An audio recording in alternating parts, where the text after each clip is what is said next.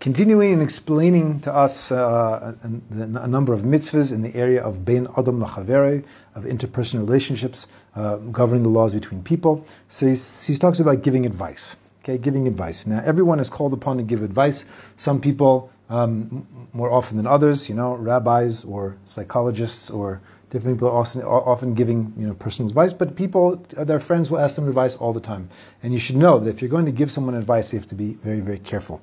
He says the Torah tells us that lifnei iver lo yisitein michshol. You're not allowed to put a stumbling block before a blind man.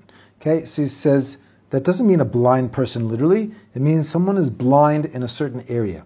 Okay, so he doesn't know what to do. He's unclear. He needs advice.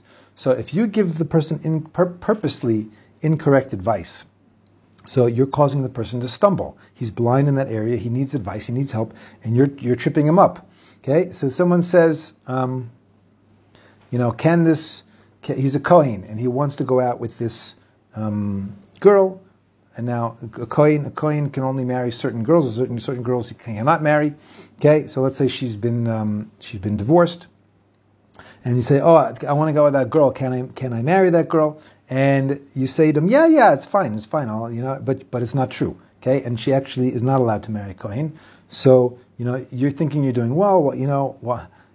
She's been dating for so long. And really, she's a great girl. And you can give a million reasons why you think it's okay, but you've messed up the person. Okay, so if someone is coming to ask you for advice, okay, do not give the person advice which is not correct for them. Okay, and a person should not say, for example, sell your field and buy yourself a donkey. Okay, it's always a bad idea. To keep the property. Don't sell your property and buy a car. It starts to go down in value immediately. Okay, and really, what's the guy trying to do? He's actually trying to get his property from him. So he says, you should sell your property, I'll buy it. Okay? And in case a person wants to say and justify, no, I gave him good advice.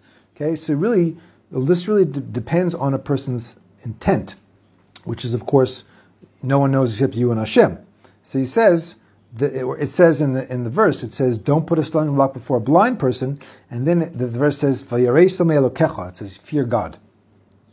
Okay, why does it say fear God?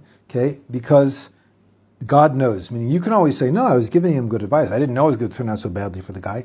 But you should fear God because God knows what your intent was, if you really were trying to give him good advice or not. So it comes out that with this mitzvah, that whether it's something that could be relevant to you as the one giving the advice, or something which is actually no connection to you whatsoever, you're obligated, if someone asks you a question, asks you advice, okay, to give them good, correct, true, clear, pure advice. Okay? And if you're not able to, for whatever reason, so then you're allowed to also, I think the official word is recuse yourself, right? You can say that you're not able to help in that area. Okay? But you certainly are not allowed to give them bad advice. Now obviously, this would obviously include someone who knowingly and purposely and full awareness of what they're doing is giving really, really bad advice to the person. But is that probably in most cases isn't going to be what's going to happen. But let's just say that a person has a friend who they're a little bit jealous of in a certain area, okay, in a certain area, and then the friend comes and asks them for some advice. Let's say they happen to have seem to have a really great husband and a really great marriage, and they having an issue, and they come and they ask you, and that you have a bit of a negative something, maybe not so worked out inside yourself. So that you also have to be careful, because a person could sort of, in a way which is much more subtle, and they don't 100%, not necessarily 100% cognizant of, they're doing it so openly and even to themselves.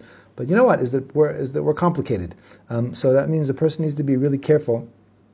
That even in a way which is a bit more subtle, that you're not giving bad advice. Now, if a person thinks they're giving good advice and it turns out they made a mistake, I don't believe that they're in violation of this mitzvah. If you really, had the best intent and you made a mistake, okay, so it happens. If it's an area you know nothing about, someone asks you financial advice and you know nothing, then you shouldn't be giving financial advice. But if you did, and you genuinely just made a mistake, I don't think you're in violation of this mitzvah per se. But if a person on some level deep down has it in for the person, then you have to be very, very careful. You should either not be giving advice at all, or really, really looking at what you're going to say and making sure that you're not in any way harming the person.